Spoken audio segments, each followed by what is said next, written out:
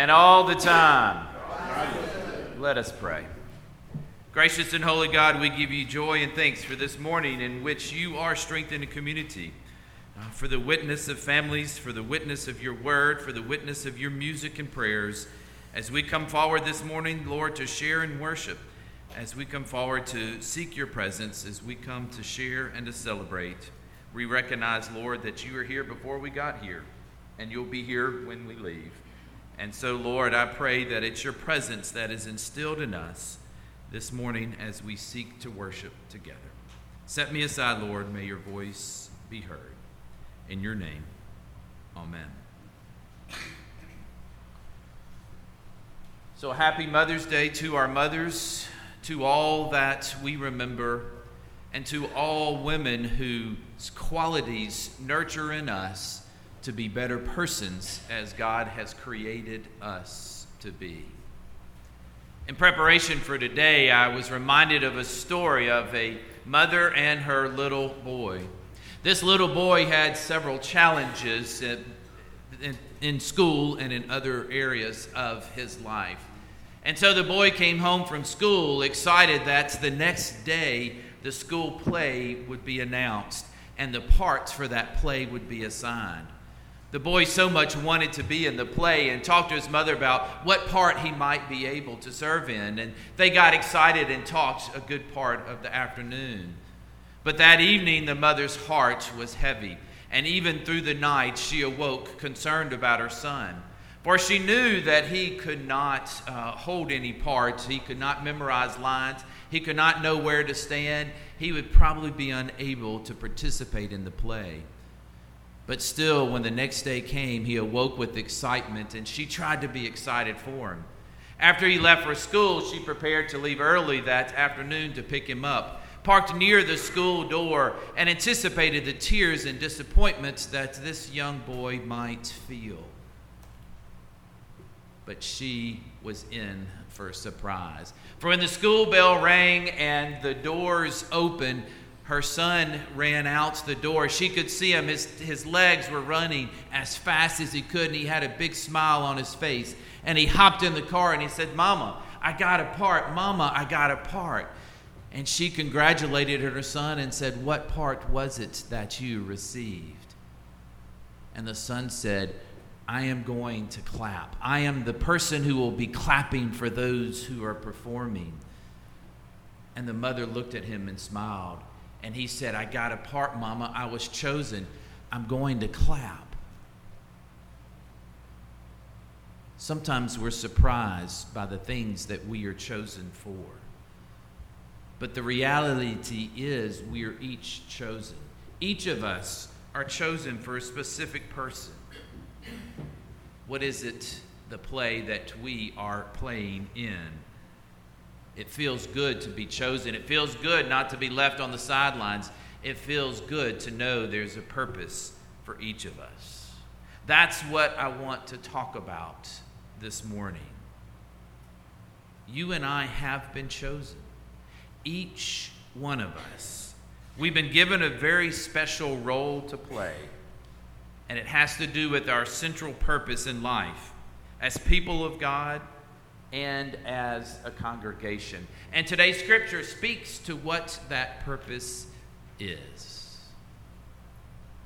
The opening words of the 12th chapter of Genesis contain the call that went out from God to a man named Abram who lived in the town of Ur in the land of Chaldees some 5,000 to 6,000 years ago.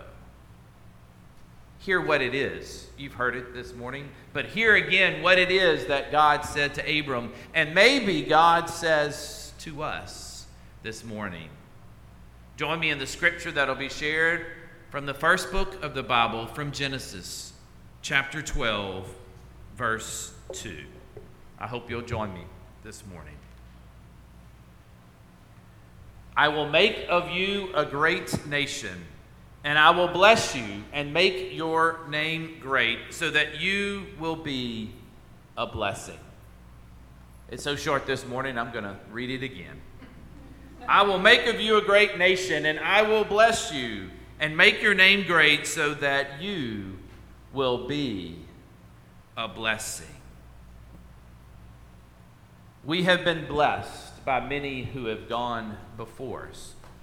Today, Abram is blessed by God. You have been blessed to be a blessing, God said. What did Abram do?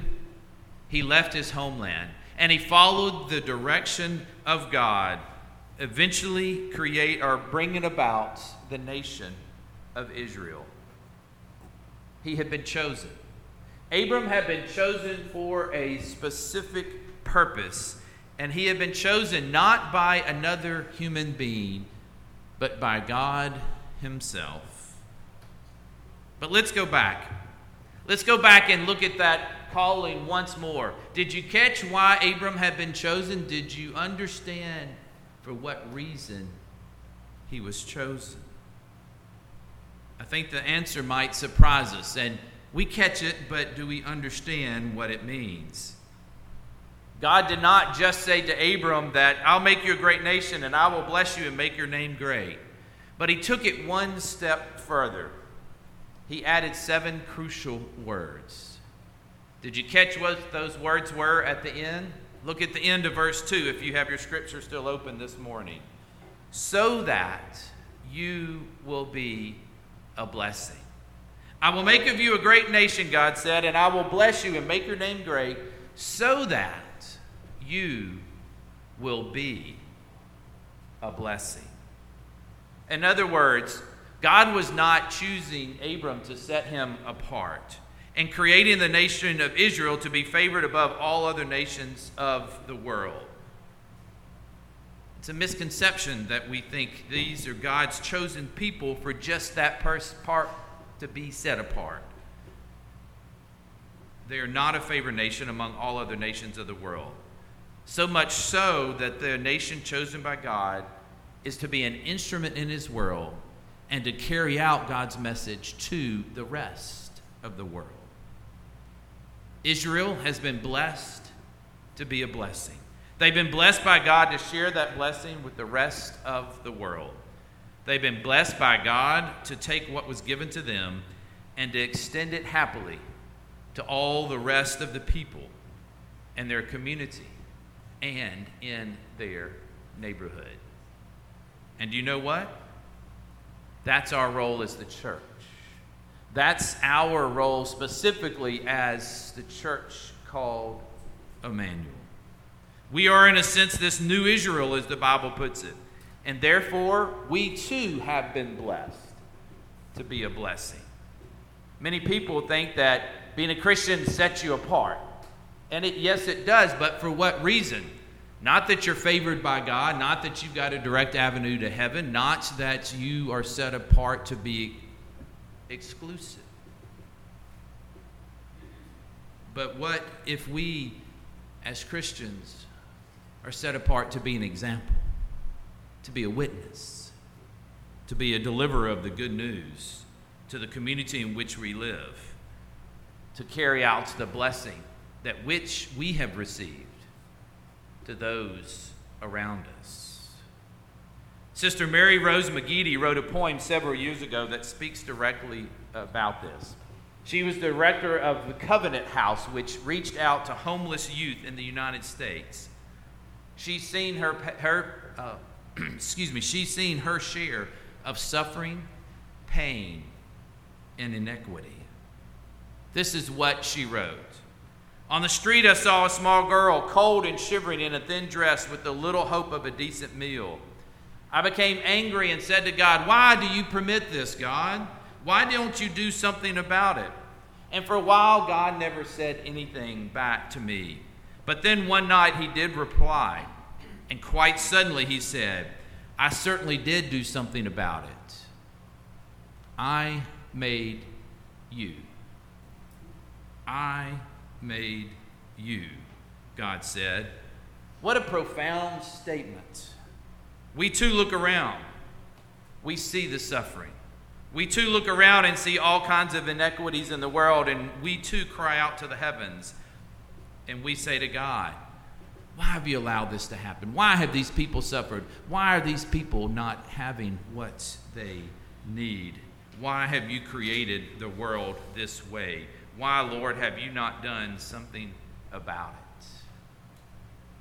and when our anger subsides, when our heart rate goes back down to normal, very quietly God answers our question with the soft whisper into our souls, I have done something. I created you. And in one sense of the word, that's what church is all about. That's what community is all about. A community who has heard God speaking in their hearts and says to them and says to us, I have made you. And I have made you for a very important reason and purpose too. I have made you to be a blessing in the world and to share my blessing with all of humankind. And so we really are a new Israel in the sense of the word. We've been blessed to be a blessing in God's name and on God's behalf. In preparing for this sermon, I read a story that caught my attention. A simple story, yet it makes a profound point of our role as Christians in the world. It happened one day to a woman who was crossing the street in London. As she got to the other side of the street, an older man approached her and said, "Thank you." She looked at him. She didn't know this man or know what he was talking about. He says, "I wanted to stop you and thank you." He said, "You probably don't recognize me. I was the ticket taker at the substation that you attended every day. And each day that you came through that substation, you greeted me. You greeted me with the sincere words of good morning. I knew these weren't just words," he said, "that you said as a repetition, but they came from deep inside of you. The smile on your face, the welcome smile that spoke to my heart. And so I began to watch you and saw that you had a Bible, and you began to read that Bible as you waited. I decided one day that if it made that difference in your life, then I too ought to take that book and begin to read it, and I did. And through reading it, I discovered who Jesus was, and it's made all the difference inside of my life. And I wanted to thank you for what you've done for me." Sometimes we think a blessing has to be something specific, something concrete, something intentional. But we've got to do something, and there are many areas that we can do something in the church. Helping with the food pantry, Room in the Inn, 2020, tutoring at Belfast. You could go on and on of many of the wonderful ministries at and through Emmanuel. Each one gives an incredible blessing. Each one that comes from God extends his love into the world. But sometimes the most important blessing comes not so much from what we do as for who we are. Let us not downplay the ministry of a simple smile. Let us never forget the gift of a warm greeting. Let us never overlook the encouragement that a clap can offer. There's no telling what God might use. There's no telling who God might use to do and open his kingdom to those who need to receive it. There are a lot of remarkable people that make up Emmanuel, who've been a part of Emmanuel for the 50 plus years that we have been open. One thing that's been true about this church is the hundreds and hundreds of ways that many of you and those who've gone before us have reached out and served and offered gifts and witness. I want you to hear this. You are an extraordinary people. You are an extraordinary community who's made significant difference in our neighbors, in our worship, and in our community. Why? Because I think you get it, Emmanuel. I think you realize that we have been blessed to be a blessing. That we are called by God to be his servant people in the world wherever we might be. If anything characterizes our future, may it be the one thing that has characterized our past. To be a loving, caring, giving, and generous people who have received huge blessings from the Lord and who count it a great honor and privilege of their lives to bestow that huge blessing upon others in the Lord's name. And what good news it is to know that we've been entrusted with this blessing by no one other than the Lord himself.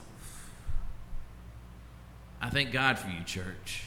I thank God for you, Emmanuel, and the opportunity that we have to strengthen this wonderful community in which we live. In the name of God the Father, God the Son, and God the Holy Spirit.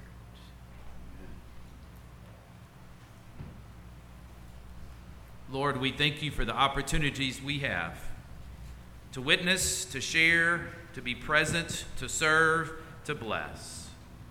We thank you for our blessings. Forgive us for our hesitancy. Forgive us for our resistance. Lord, help us to see you and those that we seek to bless, recognizing that it's your presence we pass along to them. In your name we pray.